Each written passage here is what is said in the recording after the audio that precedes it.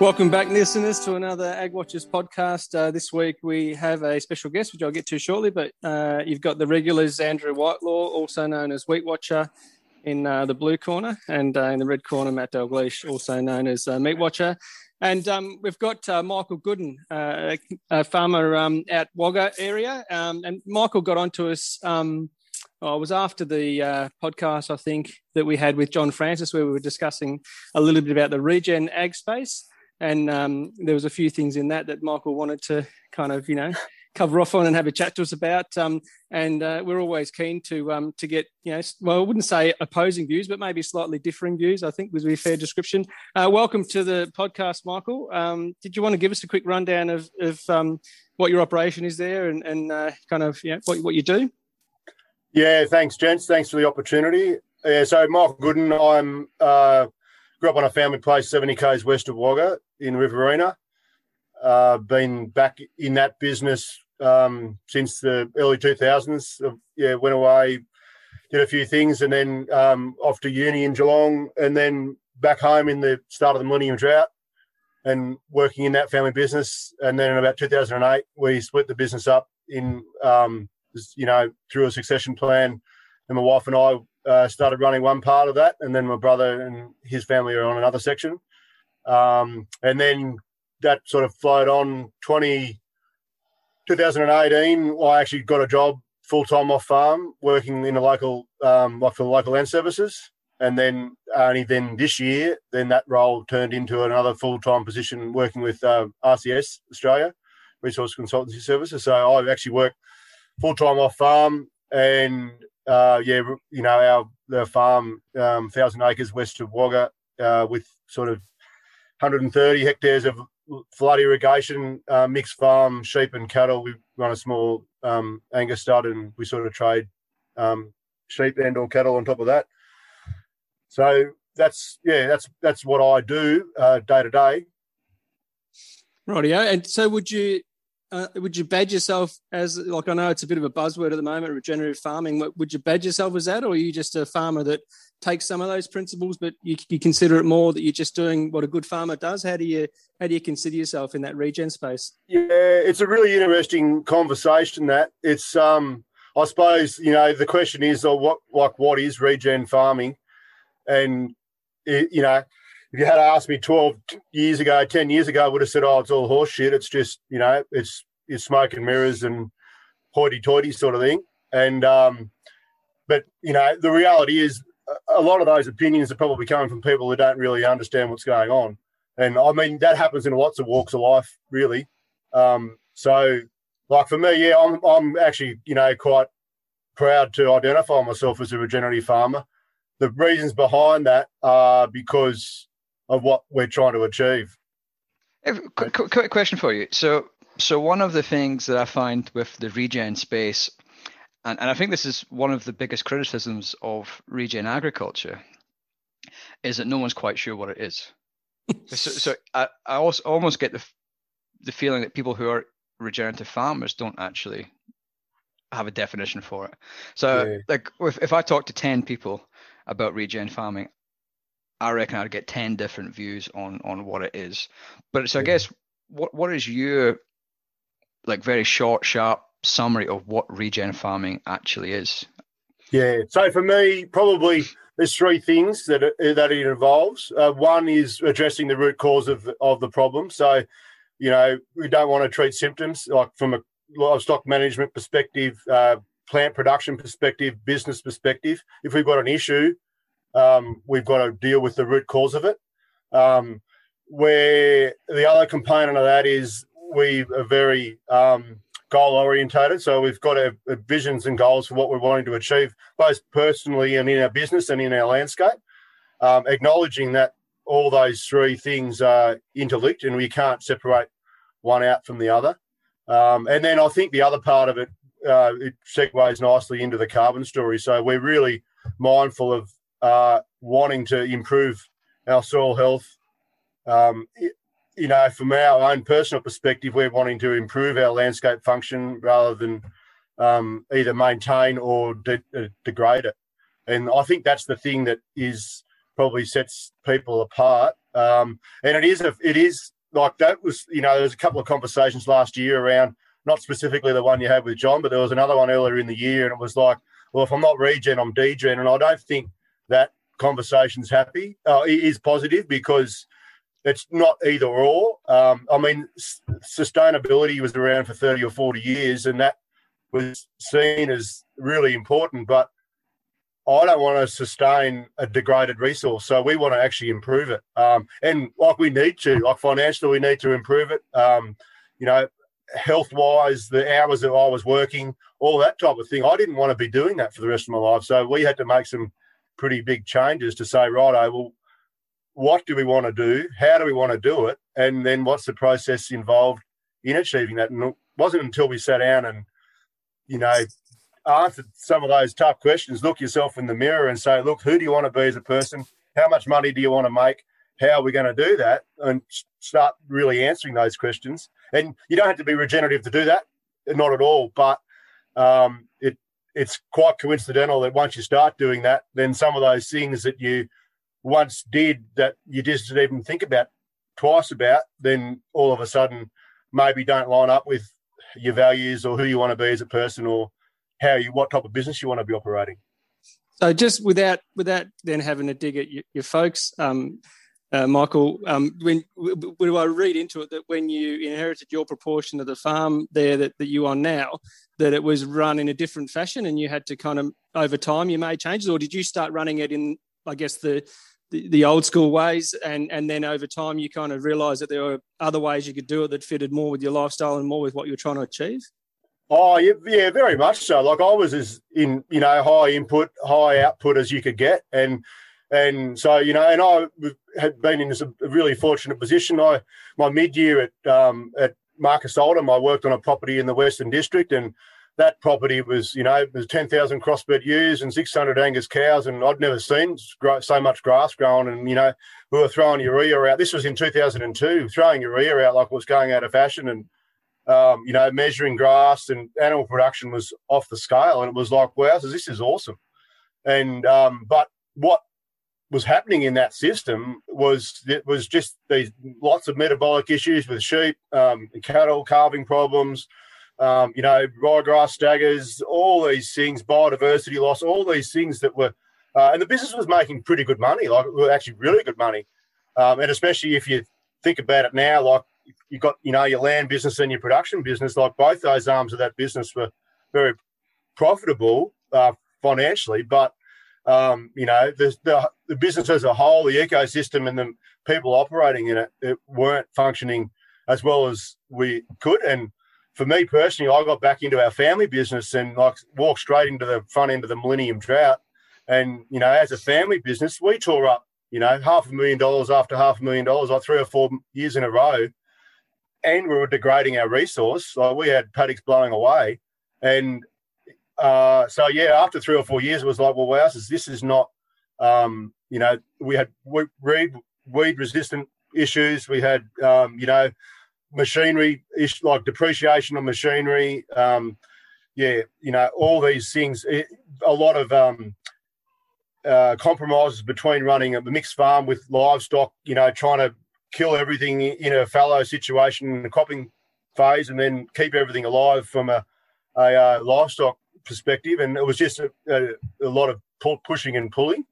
And then also we're just working like ridiculously long hours, quite competitive within a family about who could work the most. And that was great for a short period of time, but it's not healthy longer term. So all that sort of just imploded within in some ways. Is that the catch though that and Andrew and I, apart from being pig farm owners, which is an intensive system and quite different to what you're operating, but we understand some of the on-farm stuff, but we're certainly not on-farm specialists in that space where our specialty is markets. But from what we see as external kind of people, you see this narrative where people like yourself that are involved in the regen speak its values, and I can see a lot of what you're saying. It rings a lot of bells with me. Andrew often calls me the greenie of the TEM group. It aligns with some of my views, but I still, the economist in me and the markets person still looks at that and says, when you're looking for efficiency and big gains, does the regen space offer that, or is it one of those things where you're really saying, well, we can have these short-term big gains, but you're degrading your resource and you're having these alternative issues and these competing issues that you outlined? Or do you say, look, we're not going to be as productive in an annual sense, but we're going to have a much better longer-term future, and we're going to be building a resource that's going to grow in value, and we're going to have a better lifestyle, but we're going to forsake some of that efficiency on farmers? Is that the narrative, or have I got it wrong? And once you've got the regen set up, you can be just as productive as the kind of your mainstream type of operation? Yeah, I think there's a couple of components to that. I'm a big fan of the word optimizing production, not maximizing. And so, even in the cropping game, you're probably better off shooting for 80% of your yield and reducing some of that risk than going for 100% all the time.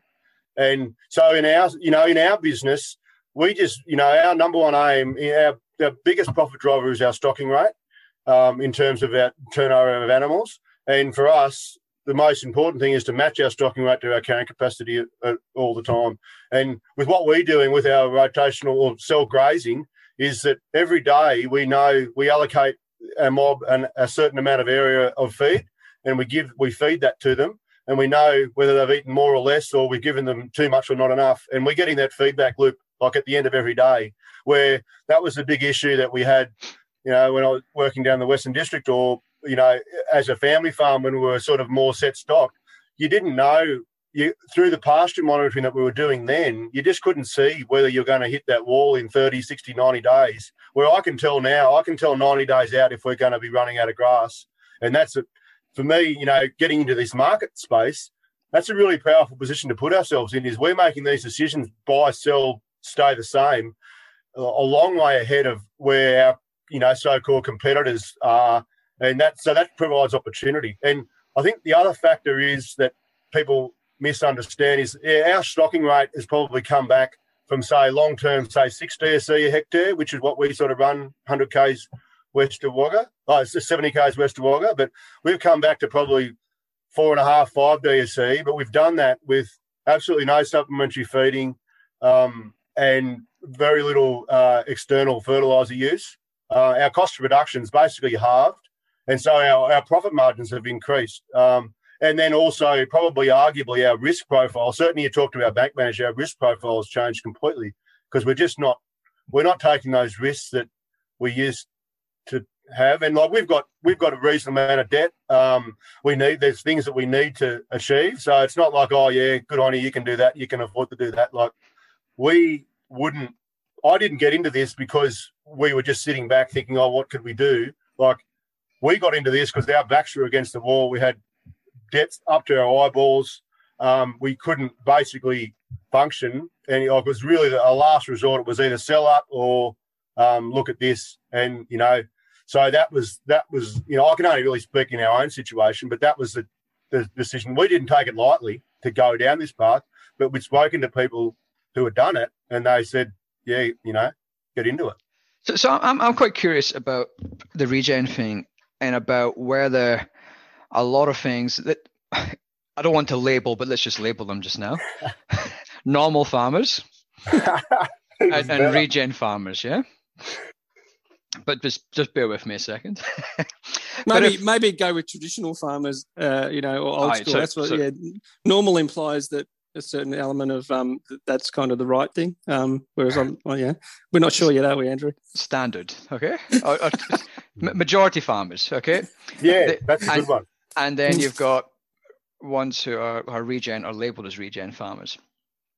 But if I look at practices that are involved in a lot of farms which are standard or majority farmers, to me, a lot of them seem like they have principles that would be considered regen, especially in livestock. Like if I look at somebody like a rangeland farmer in Alice Springs or Northern Territory or something like that, then surely like they're not putting out fertilizer or whatnot. Would they be considered regen because they're just basically eating off of what is already naturally there, I'm guessing? But then also even things like cropping, we've got the move to like sort of that no-till farming, or minimum till farming, which puts a lot more carbon in the soil. Is that a form of regen practice or not? I mean, I think where this is really going to probably polarize is from a consumer perspective.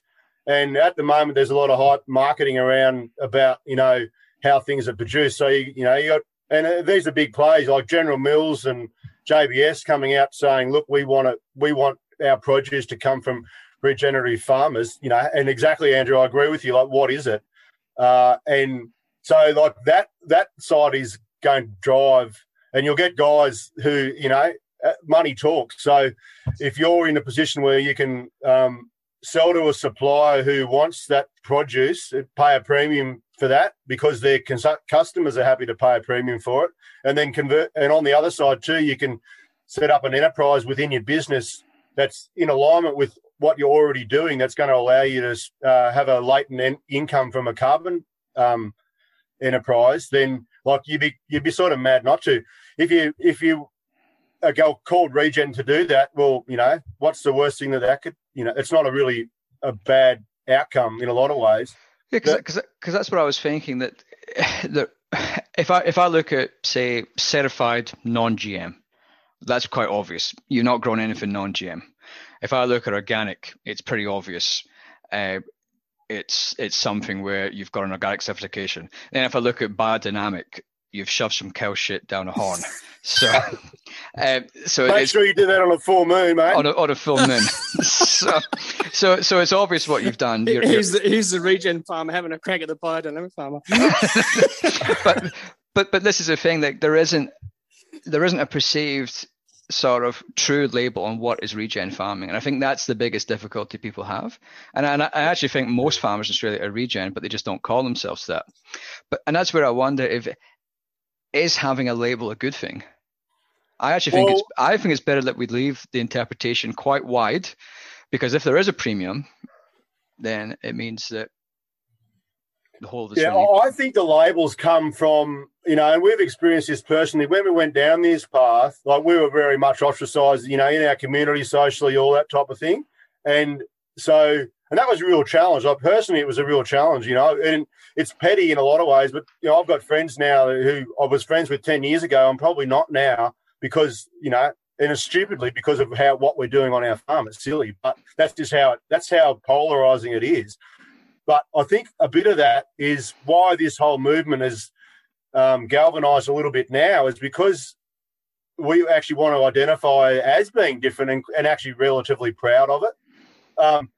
Circling back to your point, though, Andrew, I think, and this is probably the main point I wanted to make in the rebuttal to John, and like, I've known John for years. He was a consultant in our family business and gave us a lot of advice for a long period of time. His father was our family stock agent and all this. So, I feel like I'm qualified to talk directly about that.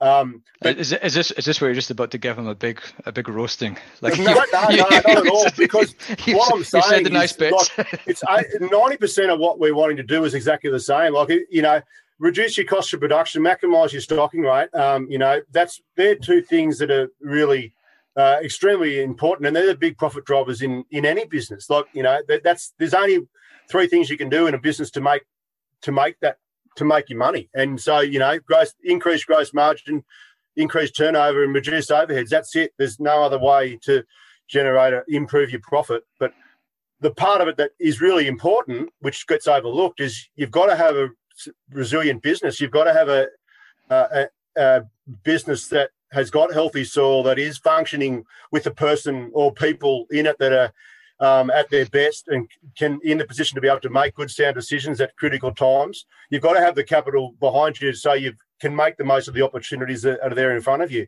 And if you're in a business that isn't, you're not in a good space mentally, you've got really poor soils, subsoil acidity or weed resistance or all this type of thing, you're not going to be maximising the opportunities that are there in front of you. So we're just trying to run a business that puts us more in control, in an environment when we're operating with so many things out of our control. Like, I just wanted to run back onto one thing that you said earlier on about the lifestyle choice. You obviously you work full time off farm.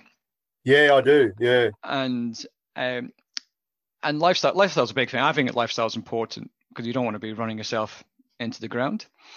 And I guess one of the things that we hear a lot from, like even in the Western districts, is people moving out of sheep and into cropping because of the lifestyle. Because looking after livestock you have to be there more often, and you can probably spend a little bit more time in a cropping enterprise. You don't have to be there every single day. Once you've planted a crop, you don't have to be there every single minute of every day necessarily. Whereas livestock, you've sort of, in a lot of situations, dairy, sheep, and cattle, you're quite stuck on that property really for a lot of the time.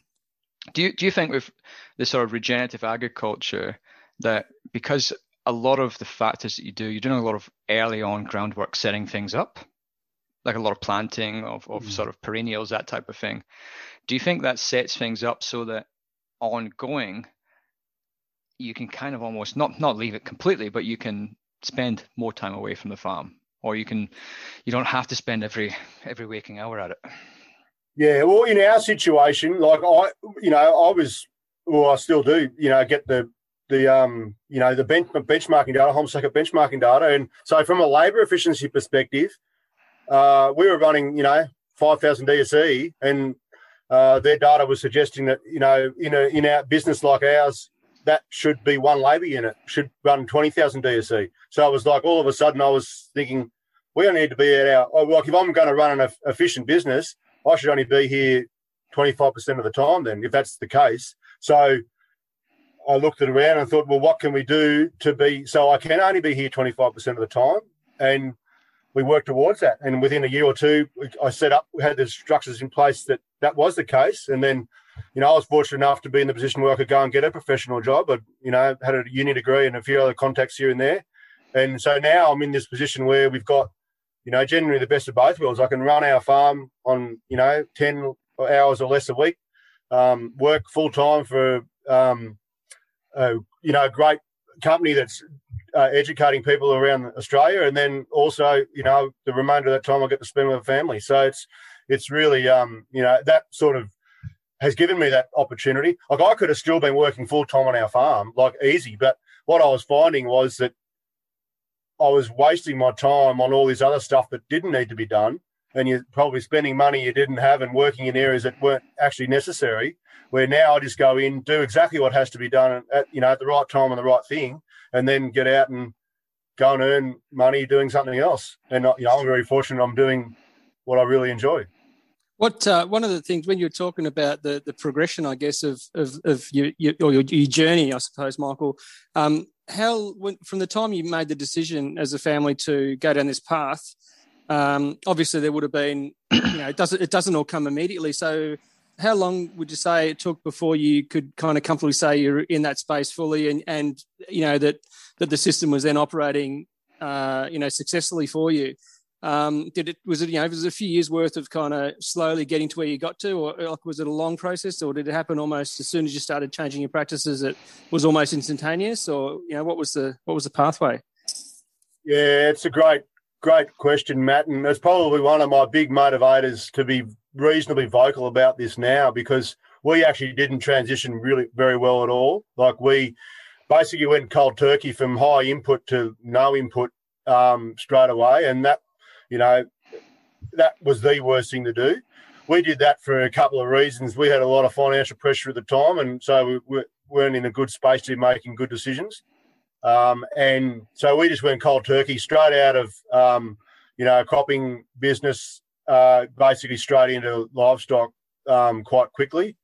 And, yeah, that was a real challenge. We, a couple of years, the farm we had just was full of ryegrass, resistant ryegrass, so we just started grazing it. But then after a couple of years, then it sort of had to transition out into a perennial pasture. We didn't really go and sow pastures. If I had my time again, we would have transitioned out and probably actually would have still kept some of our cropping going, but do it differently, do like some more diversity in our cropping, diversity of species within crops, and then diversity of crop types. Manage our weed resistant issues a lot better. And I didn't know much about it then. Like this was sort of 10 or 12 years ago. But if knew then what I know now in terms of, some of the work that like Vic No-Till are doing in terms of disc seeder, stripper front, reducing their synthetic inputs, building up soil health, that would have, and I've seen a lot of those guys burn onto their places and what they're doing, and those guys are in a lot better position, especially in that mixed farming space. They're putting themselves in a really strong position to grow a high dry matter producing crop like in the winter time, which traditionally is when we don't grow a lot of feed. Like our highest value feed is probably in that June, July period. And then, you're resting your perennial pastures at that time. And then when you've got to lock those crops off and get stock off, you can put them on to your perennial pastures that are rested. And then, conversely, you harvest and then you flick your livestock back onto stubbles and graze them. And then you give your perennial pastures another rest. That combination is a pretty good position to be in. We didn't do that well. But yeah, that's, we can't go and undo that. And if I had, that's what, this is why I'm wanting to work in this space now, is to help people transition. People say, oh, look, you can't do it because we can't afford to do it. And it's like, well, I just sort of argue, well, I know from our own perspective, we couldn't afford not to do it. And now we're running a profitable business. We've still got some pretty big targets that we need to meet, but we've got an ability to be able to do that. I just don't know how we would have got through the other way. So one of the things Andrew mentioned earlier around that, saying that he's what do you call it, your majority farmer, and particularly in the cropping space, was saying that that they're already doing some regen practices in like no-till or minimal till. But would you say, to be truly regen, it has to have a livestock component to it? So from a cropping space, those that are considering it, if you're going to be badged, and I guess taking the point too that Andrew said about having a broad term for regen, I think if you're going to chase that premium that you're after in a dedicated market, you've probably got to have, like organics got a specific kind of certification, you probably need to be able to verbalise what regen is and what the minimum requirements of regen has to be, and that might be having livestock. But I think you've got to meet some certain criteria to be able to badge yourself as regen if you're going to actually have a marketplace where you can sell into a premium. I think you've got to have it. I'll just be interested in your thoughts on that, Michael. Yeah. Well, there is programs around. Like we're part of what's called Land to Market Australia, and so we do ecological. It's called Ecological Verification Outcome, EVO, and so it's a internationally recognised, not quality assurance program. It's just a monitoring program, and what it does is you do yearly monitoring. Then every 5 years we do more thorough monitoring on a couple of different sites on our property, and it's just to show what's happening. We're measuring like soil biology, soil bulk density, doing soil tests, but then we're doing ground cover monitoring, measuring diversity of plants, insects, bugs, all these different types of things. So that is the idea behind that is that will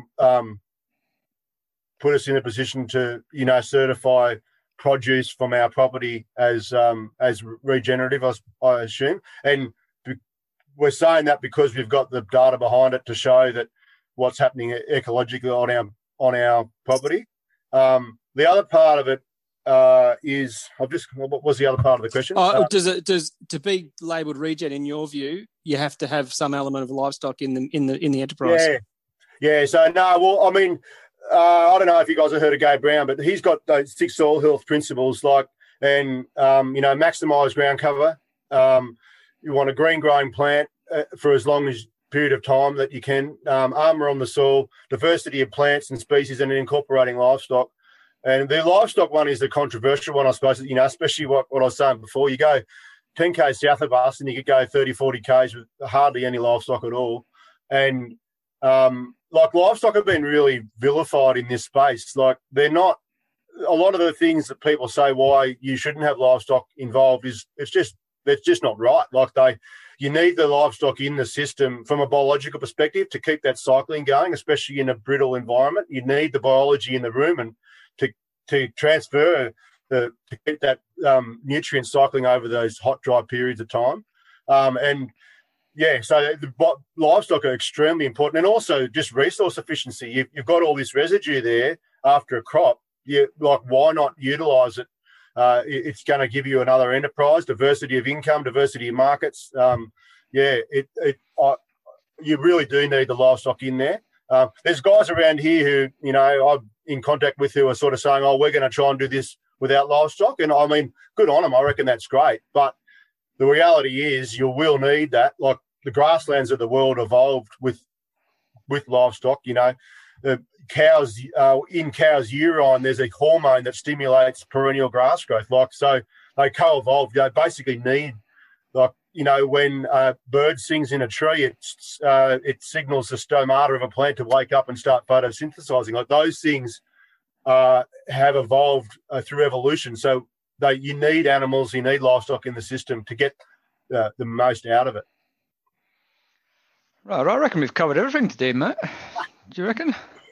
I think we're going to touch a bit more on the carbon capture, but I reckon we might, because we've done a bit here. I think if we go into carbon capture and the benefits of that, we might have a whole new podcast and running to about an hour and a half. But I reckon, Michael, could we call this part one, and then maybe we might get a bit of feedback from our listeners too, and then we might revisit and have a part two at a later stage where we just focus in on the carbon capture narrative and maybe even the biodiversity, because they're, I guess, another avenue of where, certainly if you look to the future of what's, trying to be achieved in this space, that there's some of the big achievements that could be ascertained, isn't it? Biodiversity and getting, I guess, credit for biodiversity, and also getting some cash coming through from the carbon capture program. Which I think is a bit longer than the next 10 minutes. So no, that's exactly what I'm saying. So I think we might kind of close this one up. We'll come back for the sequel.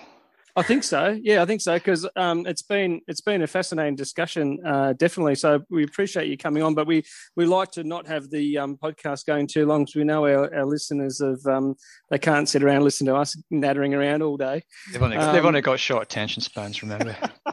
but one thing I just wanted to, going back to what you said about people being negative towards your way of farming, and I think this is an issue in agriculture, in that we get critical of how other people do things, whereas my view is, you own the land, do what the hell you want with it, as long as it's not interfering with the neighbours and it's not an issue. And I suppose from our point of view, we've got an intensive farm, so clearly we've probably as criticised, probably more so than Regen Ag.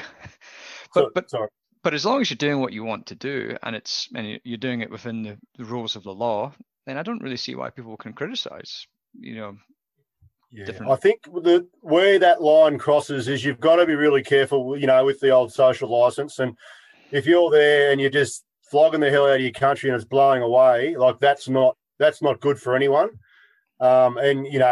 We've just, it's a bit of a memory now, but that 1819 up our way was really horrible. And, unfortunately, you didn't have to drive too far from home, and you'd see some places that were thinking, well, geez, that's not a good look. We're on the Sturt Highway, main highway between Sydney and Adelaide. And, I'm quite proud of how our landscape looked through all that time. We had to make some tough decisions, financially, ecologically, and mentally, to get us through that period of time. And we took responsibility for that. And I think one other little point that I'd like to sort of add is, I know from my personal mindset is, we take responsibility for our actions. We're accountable for what we're doing. We're not blaming the weather because, we don't have any ground cover. We're managing that ourselves. That's something within our control.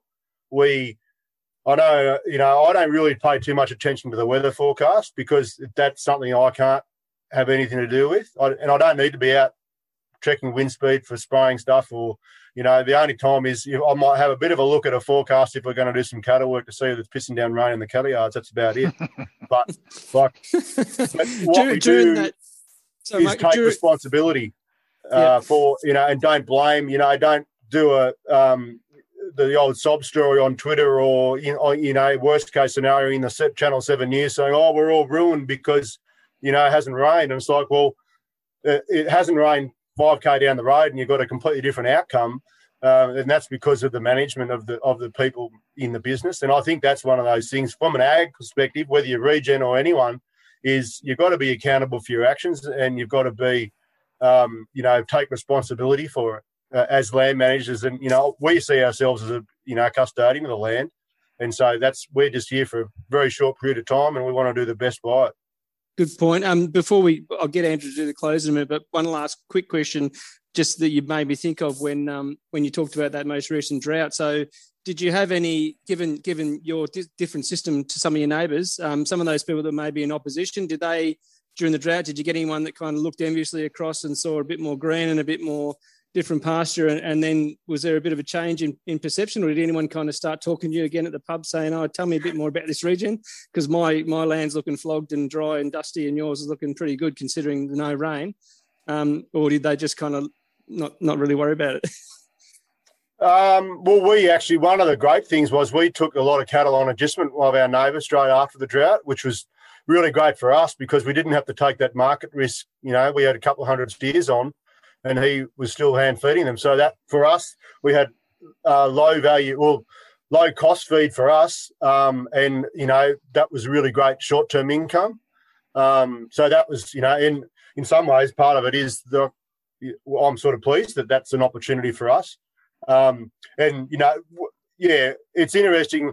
Only about a month ago, I had another neighbour sort of just call in suddenly one day and was asking about a couple of things. And then just on the way out, he was like, oh, geez, I'm interested in what you're doing. So Joel Saladin sort of said it only takes 40 years for your neighbours to come along and ask you what's going on. And so I'm pretty pleased because it's only taken 10 years for one of mine. So,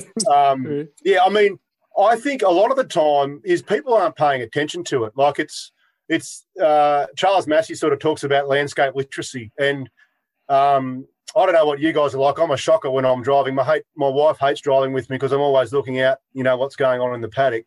But my ability now, I see things completely different to what I would have, 10, 20 years ago, and what I'm looking for in a paddock, how the landscape's functioning. I see, and so I'm just looking for different things. And I don't think that the majority, unfortunately, of land managers are actually observant of what's going on. They're seeing the old fence line effect, thinking, oh, that guy must get more rain. And it's like, it doesn't occur to them that actually, hang on, it could be management that's actually part of that. I don't know. It doesn't really, I control what I can control and I do what I can do. And that's about it. That's a good final statement before we leave. I think that sums it up pretty well. So thanks for coming along, Michael. Again, it's good to get another view because we had John's view a couple of months ago, and it's good to get another view on regen. And Matt and I are always pretty open-minded, and well, I am. Matt's a bit older than me. He's a different generation. But no, it's good to get you on. Thanks very much for coming along. And hopefully things turn out well this year, we'll hopefully get the rain that we need, even though you're managing it, but still good to get the rain. But thanks for listening, everyone who's listening in at home or the tractor or the car, wherever you are. If you like the podcast, send it on to your friends and family. If you didn't like the podcast, send it on to the people you don't like. If you could leave a review, that would be nice. But yeah, thanks for listening. Ciao for now. Thanks, guys. See you when you got nothing on. Thanks, Michael. Yeah, no dramas. I appreciate the opportunity to talk.